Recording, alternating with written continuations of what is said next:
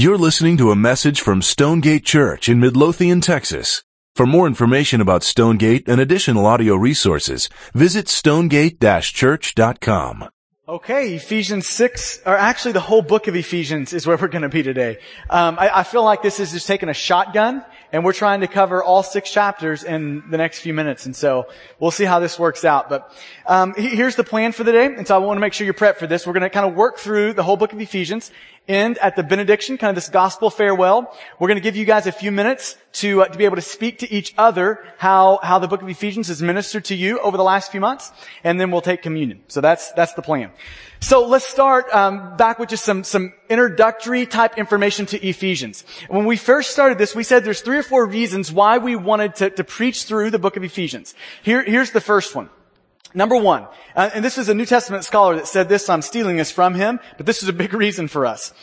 Pound for pound, Ephesians is the most influential letter ever written. Now, isn't it amazing to think about what can happen to words when the Holy Spirit inspires these things and the effect it can have on history?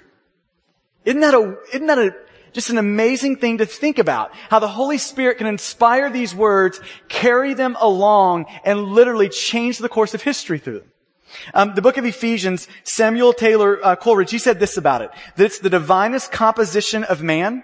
John Calvin, it was his favorite letter. Raymond Brown, another New Testament scholar, he said this about Ephesians, kind of comparing it and Romans together. He said, only Romans could match Ephesians as a candidate for exercising the most influence on Christian thought and spirituality. Okay, so if you take Romans, we're talking a book that's 16 chapters, 433 verses. We're talking a long, big book. You take Ephesians, though, it is compacted into 6 chapters, 154 verses, about a third of the size. It's a book that you can read in 15 minutes, a letter you can read in 15 minutes. It's a book that you can memorize, right? I mean, it's an ordinary person can do that. You can do that. Right? And so here's the thing with Ephesians. When I think of Romans and Ephesians together, I think of Romans kind of in terms of the big semi who has just plowed away through history, where Ephesians is this, it's the sports car, it's the Porsche, kind of this gospel in a real elegant type package you get in Ephesians. A real concise picture of who God is and what He's done on behalf of His sons and daughters. Okay, so you've got this idea that it's the most influential letter ever written. The second reason is because it counteracts a superficial knowledge of the gospel. And we talk about this often, but we say this all the time, that we live in a culture and among a church world who is inoculated with Christianity. They've been given just enough of the real thing that it's made them immune to the whole thing. And so Ephesians is a beautiful book in that I kind of think of studying and reading the book of Ephesians as inserting an IV of a living gospel into you. And it just pumps through you as you read these 6 chapters. And on the other side of this, on this idea of the gospel, the prevailing way that most church people see the gospel is like this. The gospel is for those people who do not know Jesus. So once you know Jesus, you move past the gospel to bigger and better things. And Ephesians does a great job of showing us that you never move past the gospel. That for an unbeliever and a believer, for a person that knows Jesus and a person who does not know Jesus, the gospel is what we all need. Like this is how Tim Keller, he says it this way, that the gospel is not just the way you enter the kingdom of God, it's how you make all progress in the kingdom of God. That it's not something that you just believe once, it's something you keep believing. It's not just how you enter a relationship with Jesus, but how you deepen it. It's not just how you're on the front end saved, it's how you're continually transformed. The gospel underlines all of that. So Ephesians does a great job of showing that the gospel is what every one of us need. That's why all my sermons sound the same, right? Just from a different place in the Bible. And so all of us need the gospel. This is what Ephesians is telling us. One of my favorite just single verses in Ephesians is chapter 3, verse 8, where Paul calls the gospel the unsearchable riches of Christ. And we've used this imagery of setting a treasure chest on your table, opening that chest up, and Paul saying the gospel is that. It's unsearchable. So you dig your hands in and you start scooping out gold, and you realize that it's just replenishing itself. And Paul's telling us in Ephesians that for a believer and an unbeliever, somebody that knows Jesus, somebody who does not know Jesus, the gospel meets every one of just the needs on a soul level that you have. So it counteracts the superficial knowledge of the gospel. Number 3, it's one of the most applicable letters to the church. And I think it's interesting just to kind of think through Ephesians as it relates to some of the other epistles in the New Testament, where you've got, let's say, the letters to the Corinthians. There were some messed up things going on in the Corinthian church, right? I mean, if you've read through those, you know that there was some serious weird stuff going on. I mean, you've got sons sleeping with stepmoms, you've got communion turning into kind of a cocktail party. I mean, you've got some weird things going on. And so Corinthians is written to counteract 11 just sinful things going on in the church. You take Galatians. In Galatians, you've got a distorted gospel. It's become a legalistic, works-based gospel. And so Paul comes in and he uses Galatians to counteract that. They say that's not the gospel. This is the gospel. But Ephesians doesn't have one of those. It's not written to correct any major problem in the church. And this is where I think Ephesians 6:22 is really helpful in seeing why Paul, just the heart of a pastor, and why he wrote Ephesians. He says he's sending Tychicus to the people in Ephesus with this letter so they'll know how Paul is, and so that Paul, through this letter, can encourage their hearts. It's a letter written as a pastor to the church, for the church. This is why the church plays a prominent theme in the book of Ephesians. In the first chapter, in verse 22, Paul says, God's saying through Paul, I've put all things under the feet of Jesus, and I've given him his head to the church. And he calls the church his body. So Ephesians gives us not only a great gospel, but it gives us a rich biblical theology of what the church is. The church is the body of Christ. In Ephesians chapter 2, verse 19, Paul's going to call it the household of God. That's what the church is. That it becomes a family for the people of God. In chapter 3 and verse 10, Paul says that through the church, the manifold wisdom of God is made known to the rulers and authority in the heavenly places. That the church is the visible display of who God is and his beautiful gospel. In chapter 4, Paul talks about how God gives pastors and evangelists and prophets and apostles to the church. In chapter 5, he relates this marriage analogy, and he relates that to the church. That the church is the bride of Christ. This is what we are as a church. We're the bride. Isn't that a beautiful imagery that Ephesians builds for us of the church? If somebody were to ask me, planting a church, what should I preach in year 1? I would tell every guy, I think you ought to start in Ephesians. I think that's where you ought to start. It's an applicable letter to the church. It's an encouraging letter to the church. It establishes who the church is, and it establishes how they live under the gospel. Number 4, reasons that we preach through Ephesians. And this is kind of where we'll spend the meat of the morning here. It bridges beliefs and behaviors. Okay? It builds a bridge over this gap between beliefs and behaviors for the people of God. And so I want you to get the panoramic picture of the book of Ephesians back in your mind. And here's how this works itself out. In Ephesians 1 through 3, if you just want to label what those chapters are about, here's a label for you. It's the gospel defined. Paul spends 3 chapters defining the gospel. He doesn't give you any commands. He's not giving you imperatives. He's giving you, this is doctrine. This is the Bible for you. This is the gospel to you. This is what you need to know about God. In the first 3 chapters of Ephesians, it's filled with indicatives. Those are verbs that are statements of fact. And almost all of those verbs are in the passive mood. So it's telling us, here are statements of facts in the passive voice that is done to you. So if you want to look at what are the first 3 chapters of Ephesians about, it's about what God has done for his people and to his people. It's gospel declarations. This is what you need to know about the gospel. This is what the gospel is. Okay, now in chapter 4, the whole tone of the book switches. We go from all these indicatives to now we get imperatives in 4 through 6. 4 through 6 is the gospel displayed. Paul's telling us, in light of what you know and believe about the gospel, here's what your life is to be lived like. So it does a great job of showing us that it's first belief and then it's behavior. That it's first doctrine, then it's duty. That first we get the gospel declarations, then we live out the gospel obligations. But if we get this turned around, it messes everything up in life.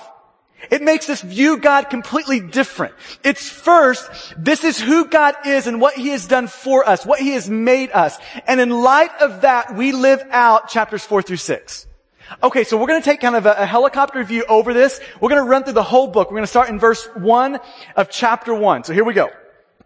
The first 14 verses of Ephesians, especially when you look at verse 3 through verse 14, look at that section in your Bible, 3 through 14. That is all one sentence in the Greek. So it's not divided up into several nice, neatly punctuated, sentences. That's one massive run-on sentence, right? You get a lot of red marks in English class for that one. Okay, so here's what you're seeing as you open up the book of Ephesians. You're getting kind of an inside look at a man in the midst of worship. Where Paul is in a prison, and he is in the middle of this moment where he is looking of God and in awe at the wonder and majesty and the grandeur of God. And he gets a pen and paper and he worships. He just starts writing. And this is what you get in these first few verses of Ephesians. You've got a man in the midst of worship praising God. Now, I want you to notice just a couple of things right off the get-go. And this is one of the reasons I love the book of Ephesians, is because it starts with God. It doesn't start with you and I. It starts with God. Look at verse 3. Blessed be the God and Father of our Lord Jesus Christ. This is the first thing Paul throws out the gate here. It's a book about God. These first few chapters show us who God is and what He's about, what He has done for us. Now, okay, we say this all the time around here. The most important thought you will ever think is the one immediately following the word God. Whatever that thought was that you just thought is the most important thought you'll ever think. That thought right there determines everything about your life and how you're going to relate to God.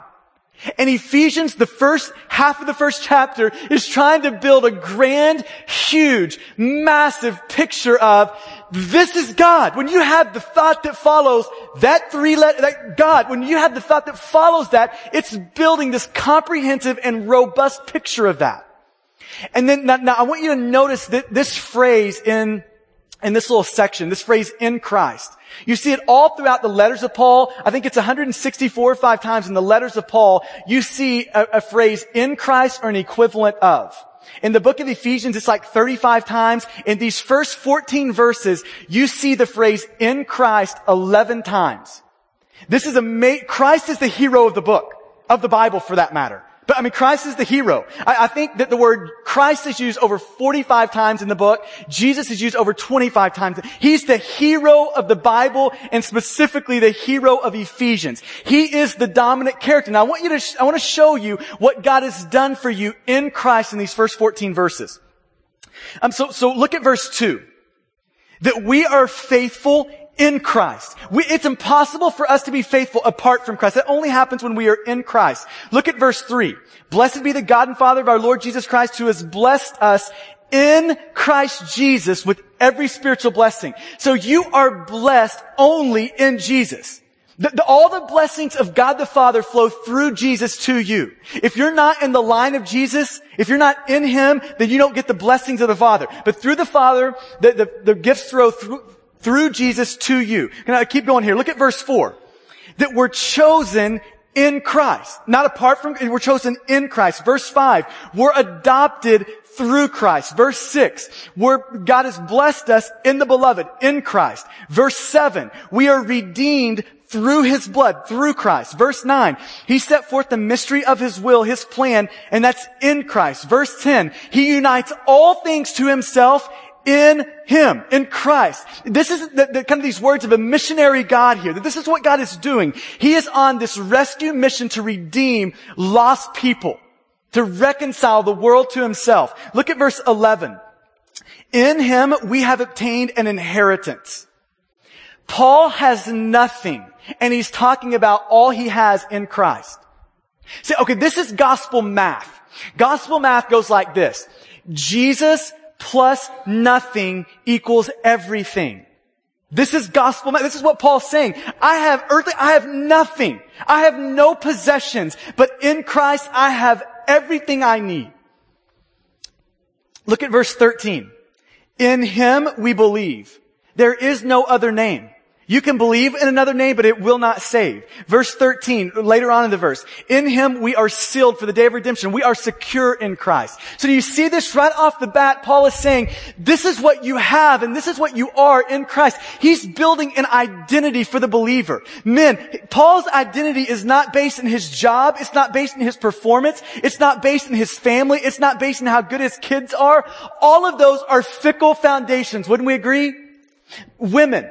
Ladies in here, it's not built on how good the marriage is. It's not built on how great of kids that you can produce. Those are fickle foundations. Paul is saying the identity of the believer is in Christ. On the solid rock we stand, right? This is the idea. This is what Paul is saying. It is in Christ that all of these things come. It is in Christ that we get all the blessings of God, that we get redemption, adoption. All of those things happen in Christ. Then you get to verse 15. And this praise of Paul turns into prayer. Now I want you to see the connection here. Prayerlessness in our life is always linked to a small picture of God. When we have the picture of God that Paul has in 3 through 14, then we start to pray as Paul prays. Your prayer life is always linked to your view of God. Always. Okay, so now I want to ask you some questions on how you pray as opposed to Paul prays. So remember the circumstances in Ephesus. And 29 weeks ago, we went through the introduction and we covered Acts chapter 19, where the church in Ephesus begins. And here's what you see in Acts chapter 19. That the people in Ephesus are very spiritual people. They are worshipers. Just like people in our culture. We are worshipers. And just like us, they didn't worship very good things. They were worshiping idols instead of God. Just like our culture, right? Okay, so Paul comes in, he starts to preach the gospel to them, and the Holy Spirit moves in a profound way. They start to get a grand picture of who God is. They recognize who Jesus is, and it causes them to repent. They confess their sin and they turn to Jesus. And revival breaks out in the city. And then immediately following that, a riot takes place. And the riot was really the result of the people in Ephesus, their pocketbooks being damaged. They had a whole economy built around the worship of these idols, these false gods. And so as soon as Paul comes in, preaches the gospel, these gods are dethroned. The people in Ephesus that were making a living that way went crazy. They were willing to kill, maim, whatever it took to get that out of their city. So the people of God in Ephesus are automatically marginalized. They're ostracized. Many of the people who were making a living had no way to make a living anymore. So you've got a persecuted and ostracized minority in a city. How would you pray for them? What would your prayer sound like for them? Now notice what Paul doesn't pray. He doesn't pray, God, I pray that you would alleviate all their suffering. That's a good thing. It's just not what he prayed. He doesn't pray that they would take their city back over. They'd gain all their influence back. He doesn't pray that. Look at what he prays starting in verse 17 of chapter 1.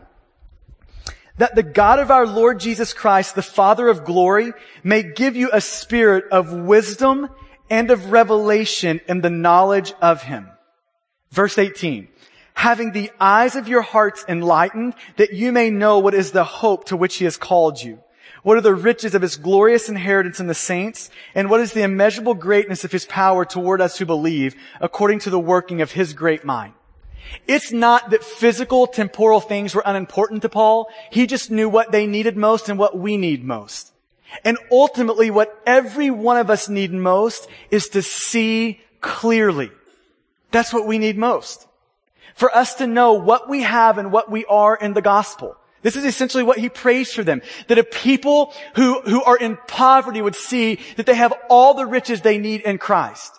That when they're in a hopeless situation, they have all the hope they need in Christ. When they're in a situation where they are powerless, they have all the power they need in Christ. That they would see what they have in the gospel. That's what he prays for them. So let me ask you the question. Are you growing in awareness in what you have in the gospel? Or like the Puritans used to say, are you living far below your privileges? Do you realize what you have and what you are? This is what Paul's praying for them. Okay, then you get to chapter 2. And chapter 2 needs to be flagged in your mind. This is probably the place you want to go if you ever need a concise and thorough, this is the gospel. This is probably where you want to go. Ephesians chapter 2. In the first I'm going to sum up the first 3 verses like this. The first 3 verses could be summed up with a statement that would follow along these lines. Apart from Christ, you are in a more threatening and a more urgent situation than you could ever imagine. I'll let that sober you for just a second. That apart from Christ, a person is in a more threatening and more dangerous and more urgent situation than they could ever imagine. Chapter 2 verse 1 starts like this. For you are dead in your trespasses and sin. It doesn't say that you were just kind of sick. It says you're dead. Here's what dead means. Dead means that you are completely and totally unresponsive to God. This is how we're born. That we're dead in our sin. We're unresponsive to God. It means that we are in active rebellion against God. That it's not that, we would kind of like to have God, but we like this. It's that we are flying a finger high to God and joyfully doing it. Active rebellion again. This is what being dead means. Being dead means that you are unable to help yourself. That there is no means for you to bring yourself back to life. You are completely helpless in this. Apart from Jesus, your situation is more threatening and more urgent than anything you could imagine. It gets worse in verse 2. He says, not only are you dead in sin, but you're following the course of this world, following the prince of the power of the air, the spirit that is now at work in the sons of disobedience. Verse 3, among whom we all once lived in the passions of the flesh. So Paul's telling us not only are we dead in sin, but we're enslaved to sin. That we're following the world, we're following the devil, and we're following our own fleshly desires. That we're enslaved to them. That we're loving it. That we can't even see that we're slaves. And then at the end of verse 3, he says, but not only that, but you were by nature children of wrath like the rest of mankind. That you're condemned in your sin. Our condition apart from Christ is more urgent and more threatening than we could ever imagine. Dead in sin, enslaved to sin, condemned in sin. We are under the just wrath of God apart from Christ. See, the gospel has to sober us before it satisfies us. But this is the beauty of verse 4. Now, I want you to read verse 4. This is one you need to have in your memory probably.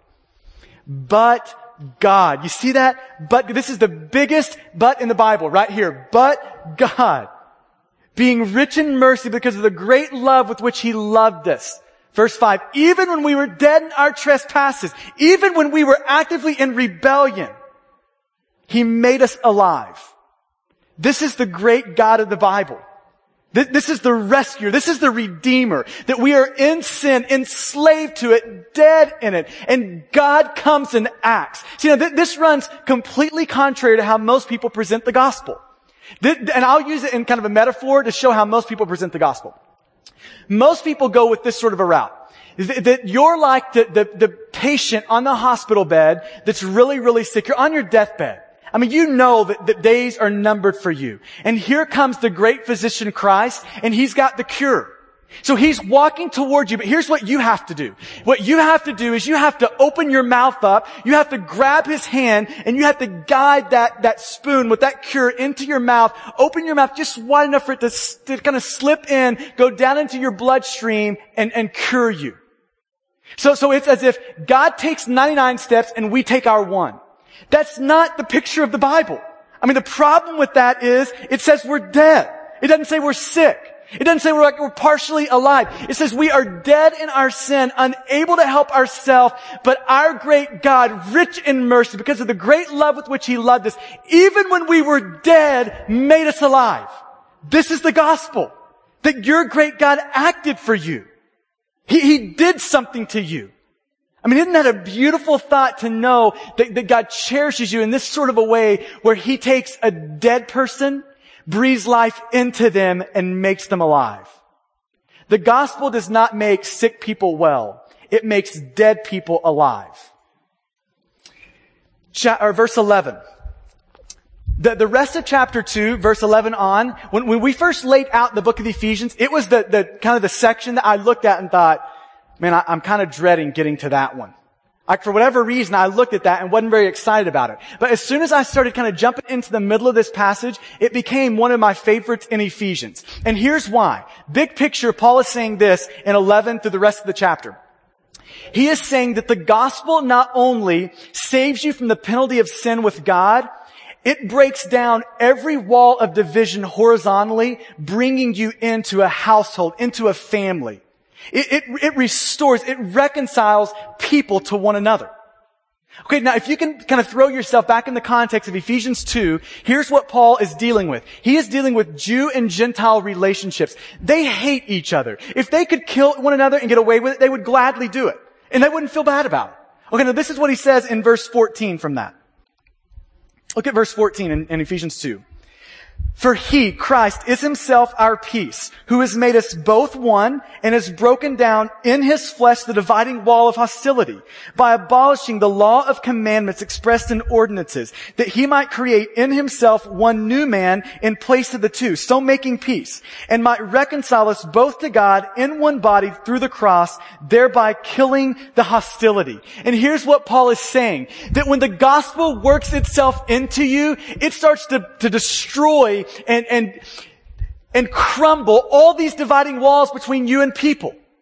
And so here's what he's saying, that racism cannot exist where the gospel has been rooted in.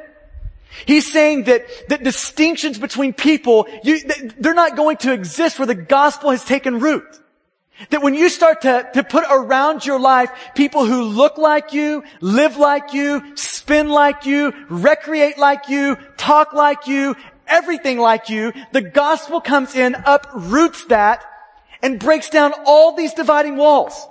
And so maybe you can think about it this way.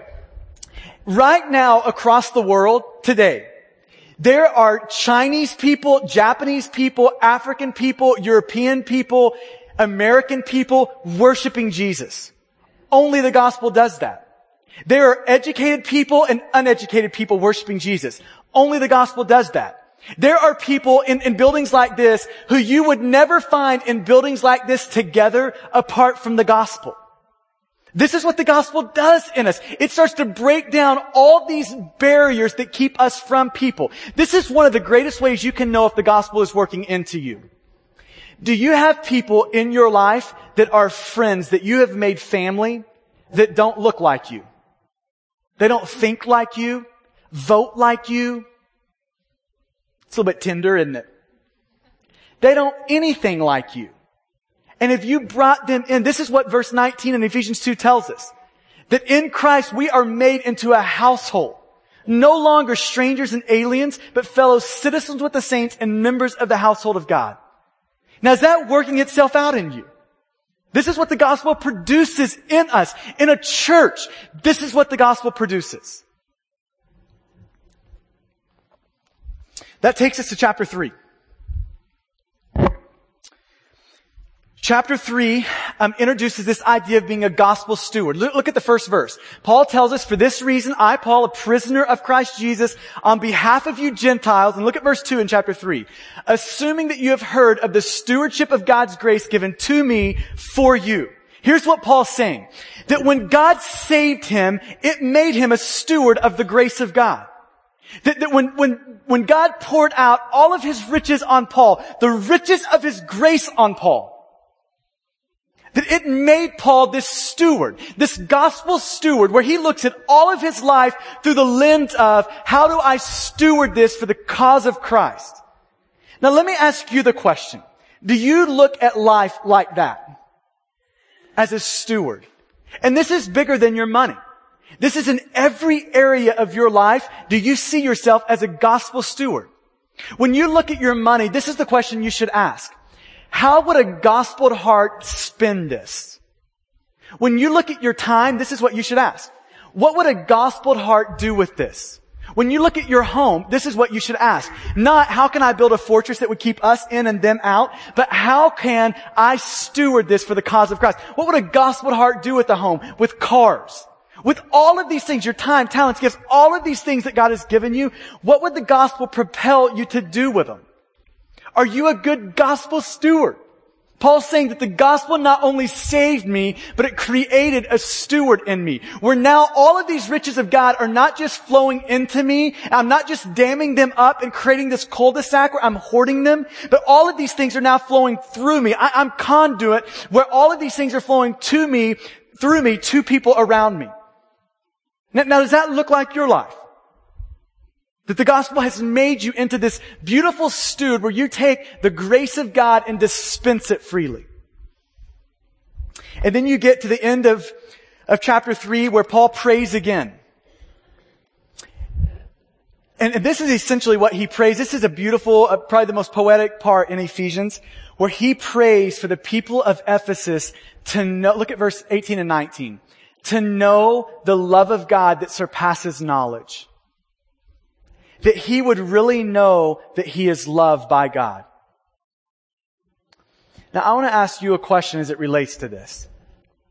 Do you know that you're loved by God? If you've been redeemed by the gospel, you're in Christ. That you are really loved by God. Not like a future version of you. Not like the version that if you can get this stuff fixed up, then you're good to go. But did you know that God is fully and finally pleased with you? That there's nothing that you could do to get more of His favor or more of His grace. There's nothing that you could do, no act that you could perform to get more of His love. That He loves you. Now, and this is what I see just in people and in myself. It's easier to intellectually agree with that than it is to functionally live in the middle of that. And one of the ways, I was reminded of this yesterday, listening to a guy talk. One of the ways that you see this play out is just with our prayer life. When you start to know that God really loves you, it really changes the way you approach God in prayer. That you can really call out to God and cry out to God as a good father who is giving you nothing but grace. See, we can approach God as a father who loves us and has redeemed us, adopted us into the family. We are heirs with Christ. We are seated. That happens when we know that God loves us. Now, I'd encourage you to just think about that thought. It radically realters all the way we see life. When we know that God loves us, we no longer are on this constant search for the approval of other people. The fear of man that has its tentacles in so many of our hearts, it starts to unwind and untangle when we know that God has given us all the acceptance, all the love that we could ever need or want. Do you know that God loves you? This is what Ephesians, the last part of chapter 3 is about. Okay, so in the first 3 chapters, there's been one command. Look in 2 verse 11. Chapter 2 verse 11. One command, first 3 chapters. The command is to remember. So Paul's given all these beautiful gospel declarations. This is what you have and this is what you are in the gospel. And the one command in the first 3 chapters is to remember that. Not to forget that. Our memory is like wet cement. Things go quickly in there, right? So Paul is telling us you've got to daily remember that. And we've said this consistently around here, that the most important thing you can know in life is the gospel. The most important thing you can remember daily in life is the gospel. That we have to continually remind ourselves of this. We have to continually recall this. This is written to the church, to a place just like this, a crowd just like this. And Paul's saying, remember this gospel. It is impossible. If we forget the gospel, it is impossible for us to live consistently with a zeal for Christ. It's impossible. It's only by reminding ourselves of the gospel continually that we're able to do that.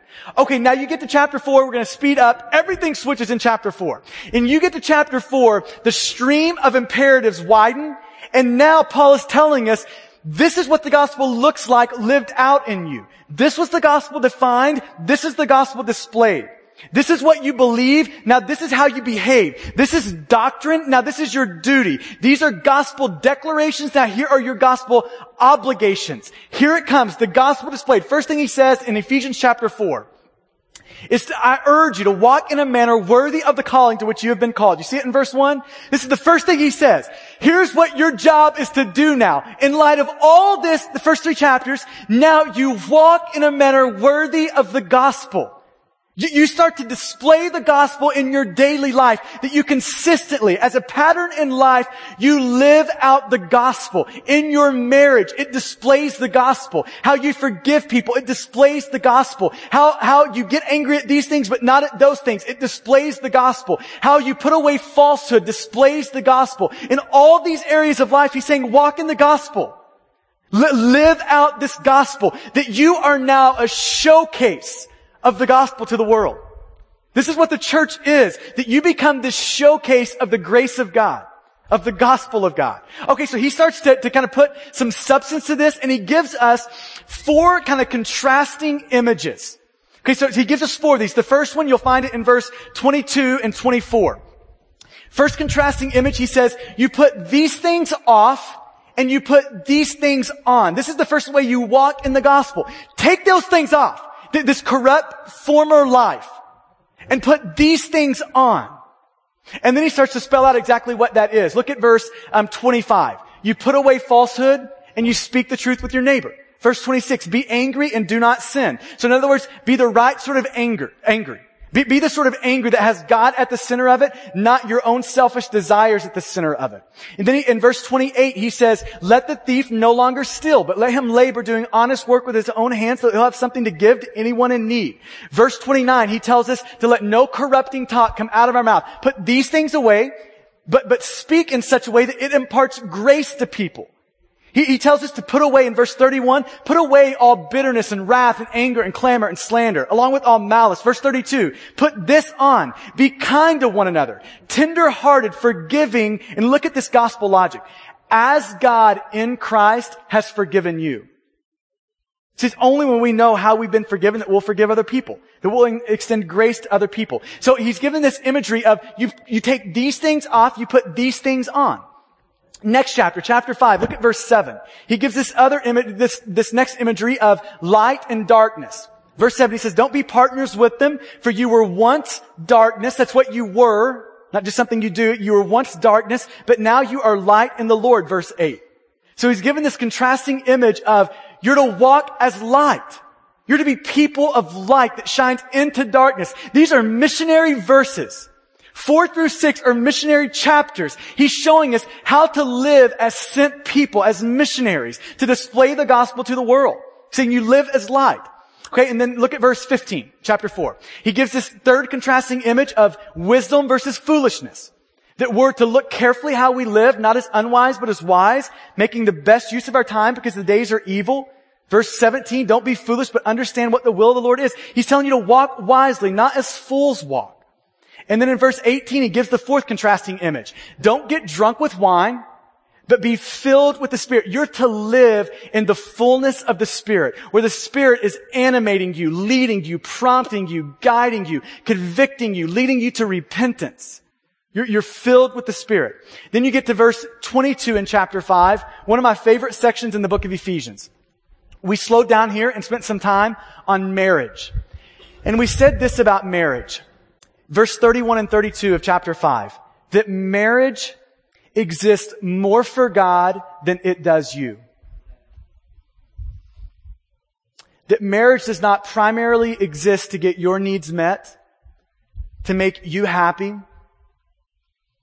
for somebody to wait on you, to fill a want in you.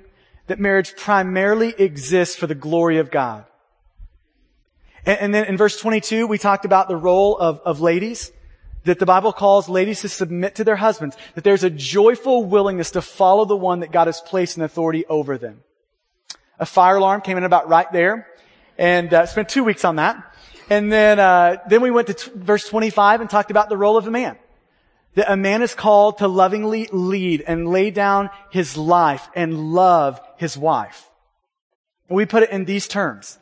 That men, I want every man in here to look at me. That men are called to pastor their homes. That if you're a man and you're married in this room, you're called to be a pastor. You're called to pastor your wife. You're called to pastor your kids. Now just imagine if you switch places with me for just a second and you became the pastor of Stonegate. You would start thinking about, okay, what do we need to do in the next year? What do these people need? What do those people need? How can we make movement in this? How can I speak the gospel? How can I grow them in the God? You'd be thinking about all these questions. And this is what starts to happen when you start to live in the fact that you're a pastor of your home. You start to ask different questions about your wife, about your kids. You start to live the gospel there. So guys, are you being a good pastor in your home? Ladies, are you allowing that to happen? We got to chapter 6 and Paul starts talking about parenting and how parents relate to kids. And if you're a teenager or you're living under the authority of your parents in their home, under their authority, Paul says this, you're to obey and honor your parents. And then he talks to parents. Parents, this is your job. You're to raise them, in verse 4, in the discipline and instruction of the Lord. And I want all parents to take a look up here real quick. Your kids are great gifts to you, but they are terrible gods for you. And many of us have elevated our kids to the point of godhood, where we are bowing around this idol and worshiping, where our entire life is structured around them and not God. Our thoughts flow through them and not God. They make terrible gods. You're going to kill yourself and them in the process. God has called us to treat kids as kids, people that we are entrusted with, that we're to steward, that we're to bring up in the discipline and instruction of the Lord. Parents, here's your job for your kids. It's not to worship them. It's to pass along a vision for the glory of God and a mission worthy of their lives. That's your role. Are you living in that? This is what it means to pastor your family.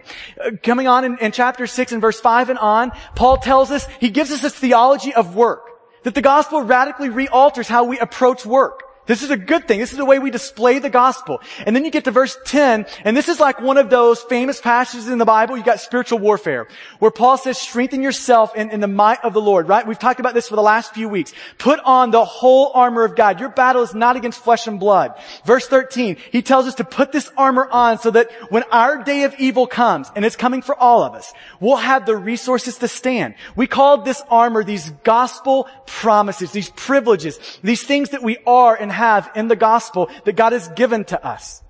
So we talked about fastening on the belt of truth, putting on the breastplate of righteousness, the shoes for our feet, the readiness given by the gospel of peace. We've talked about the shield of faith, right? We talked about the helmet of salvation, the sword of the Spirit, the word of God. Then we ended last week by saying, praying. Verse 18. We read the word, we understand these gospel promises, and we pray all times, all sorts of prayers, all perseverance for all sorts of people.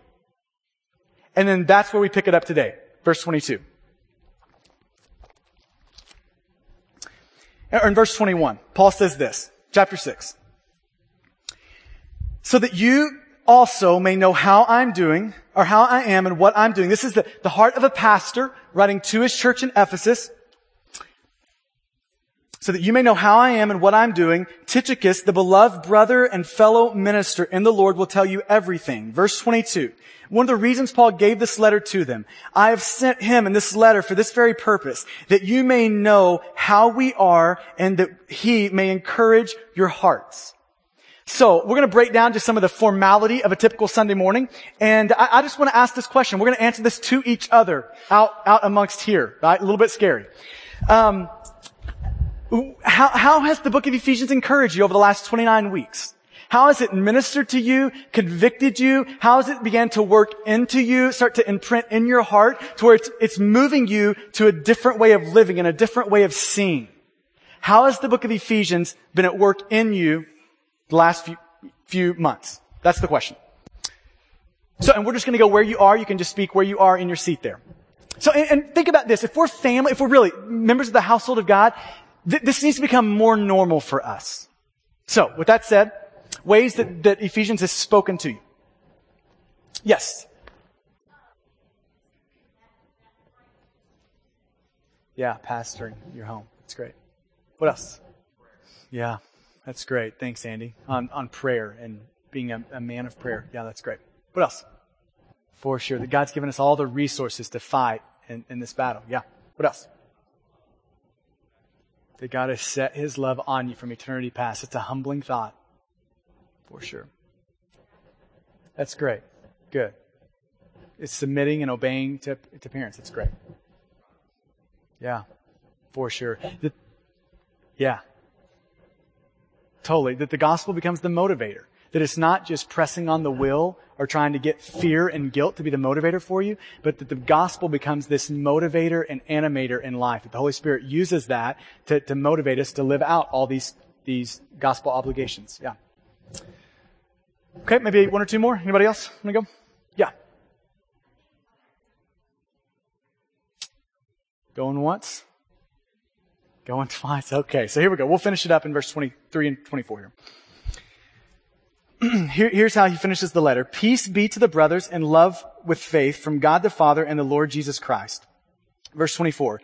Grace be with all. Now I think it's interesting how peace and grace form these bookends to the letter. You've got it in 1, 2, and now here at the end of the letter. Grace be with all who love our Lord Jesus with love incorruptible. Okay, so I want you to hear this as we kind of close and bring all this to a finish today. That the purpose of the book of Ephesians is not just to give you more knowledge. It's not just to give you a bigger gun to shoot people with. It's not just so you'll know another couple of cliches and so you'll memorize another couple of verses. That's not what the book of Ephesians was written for. The book of Ephesians was written so that you would have a grand view of who God is and what He has done for you, and that this last verse would come true for you. That you will have this love incorruptible. That you would look at God and you would be passionate about Him. That your thoughts and affections would be stirred for Him. I mean, that's what essentially Ephesians is for. It's to put a stir in your heart and to start to raise affections out of it. So when you look at God, you see a God that is worth everything to you. So when you see God, you see a God that is your God, that He's your Father, that He loves you, and that He's worth your life, that you're running after, pursuing. There's no competing masters in you. And this is, when you think about this idea of incorruptible, I think this is what he's getting at. That there's not competing masters. That idols have not dethroned the place of God. That kids are not your God. That your job is not your God. That your money is not your God. That your reputation is not your God. That God is your God. And all other things have been demoted to their proper place. This is what it means to love Him with an incorruptible love. That when you look at God, you are affectionate for Him. That you have passion for Him. That you are pursuing Him. And you know what's crazy? Is this is so rare in the church. That people walk in and out of places like this because it's kind of this thing that they do culturally, not because they love Jesus. And Ephesians is written to you to start stirring in you, this is the God I'm supposed to love. This is the God that's worth everything. I mean, I'm supposed to give this God everything that I am. Love incorruptible. That this is the idea. Just let me just ask you personally, is that happening in you? Are you being stirred with the book of Ephesians and the gospel specifically to love God more? As a church, are we moving in that trajectory? Is this the trajectory of our church? Now I want to trace for you, we're going to end with this, I want to trace for you Ephesus in the Bible, specifically the church of Ephesus in the Bible. We're first introduced to it in Acts 19. About 5 years later, you see the book of Ephesians written from Paul to the church, and then start flipping to the right in your Bible. You'll flip past 1st and 2nd Timothy, written from Paul to the church in Ephesus, to Timothy, his son in the faith and pastor of the church. Keep flipping over to 1st, 2nd, and 3rd John. That's written to the church in Ephesus. 1st, 2nd, and 3rd John, and then all the way to Revelation chapter 2. This is the last time we see the book of, or the people of Ephesus, the church in Ephesus in the Bible. Revelation chapter 2. And we'll close it with this thought. It'll be on the screen for you if you need it. Revelation chapter 2. This is roughly 40 years later. Here's the message that Jesus delivers to the church. To the angel of the church in Ephesus write, the words of Him who holds the 7 stars in His right hand, who walks among the 7 golden lampstands. Lampstands in this passage equate into these 7 churches. He's writing to 7 churches in Asia, 7 lampstands, 7 church. Okay. So chapter 2. This is the church in Ephesus specifically. I know your works, your toil and your patient endurance, and how you cannot bear with those who are evil. That's a great quality. We want that here. He goes on to say, but you have tested those who call themselves apostles and are not, and found them to be false. Great quality. That they have a discerning mind. They can see false teacher, good teacher. Verse 3, I know you are enduring patiently and bearing up for my name's sake. Great quality. They have a perseverance about them. They're enduring. He goes on to say that you have not grown weary. Great quality. But look at verse 4. But I have this against you, that you have abandoned the love you had at first. That something has supplanted Jesus in your life. An idol has dethroned Jesus. That He is to be the central piece of everything, but you've let something else creep in. Maybe it's your preference. Maybe it's your music style. Maybe it's you want this.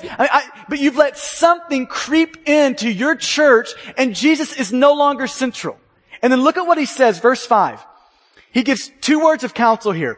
Remember, therefore, where you have fallen. Remember the gospel. Remember, this is your God, and this is what it means to be a Christian. A Christian is somebody who has affections for God. A Christian is somebody that God has radically re-altered their heart to where they love God. They have an appetite for God, a desire for God, a want for God.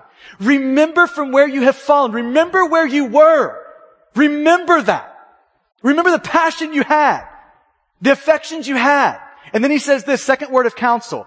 Remember and then repent and do the work you did at first. Wherever an idol has dethroned the central place of God, repent of that. Turn from that idol and turn to God. Whatever that idol is. So this is really where we end all this, is repent. Remember where we were, and we need to continually repent of where idols try to come in and supplant Jesus in this place.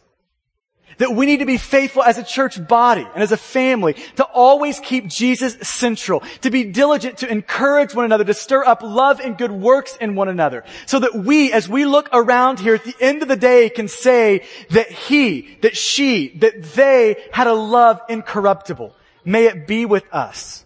May it be with us. Look at these last words. This is the warning.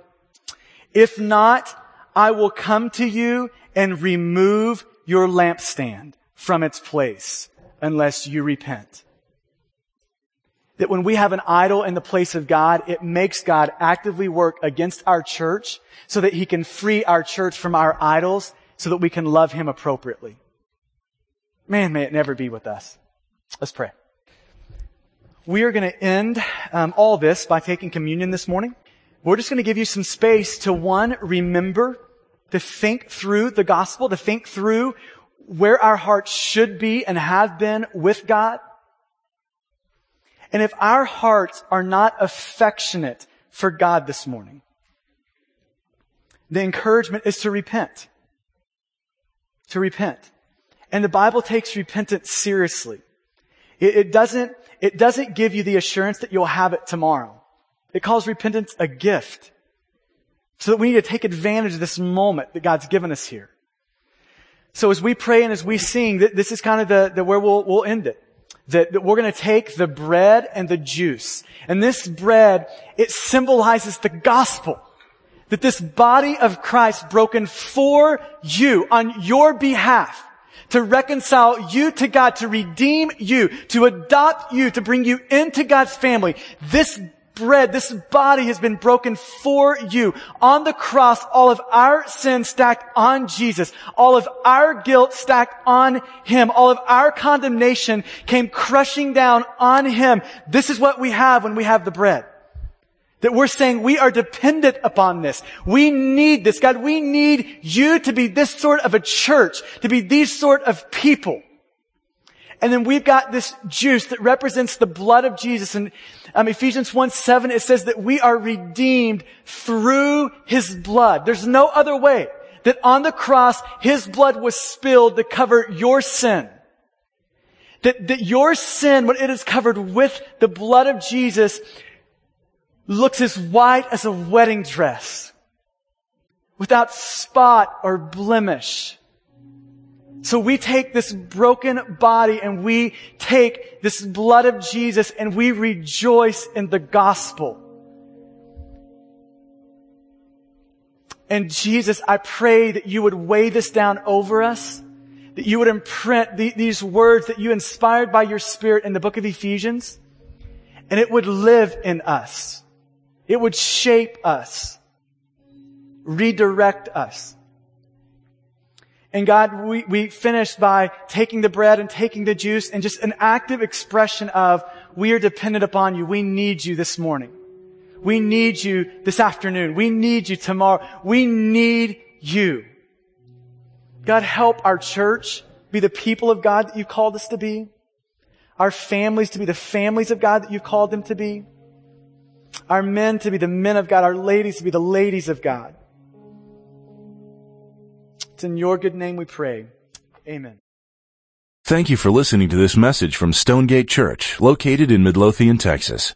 For service times, additional audio and study resources, as well as information about our church, please visit us at stonegate-church.com.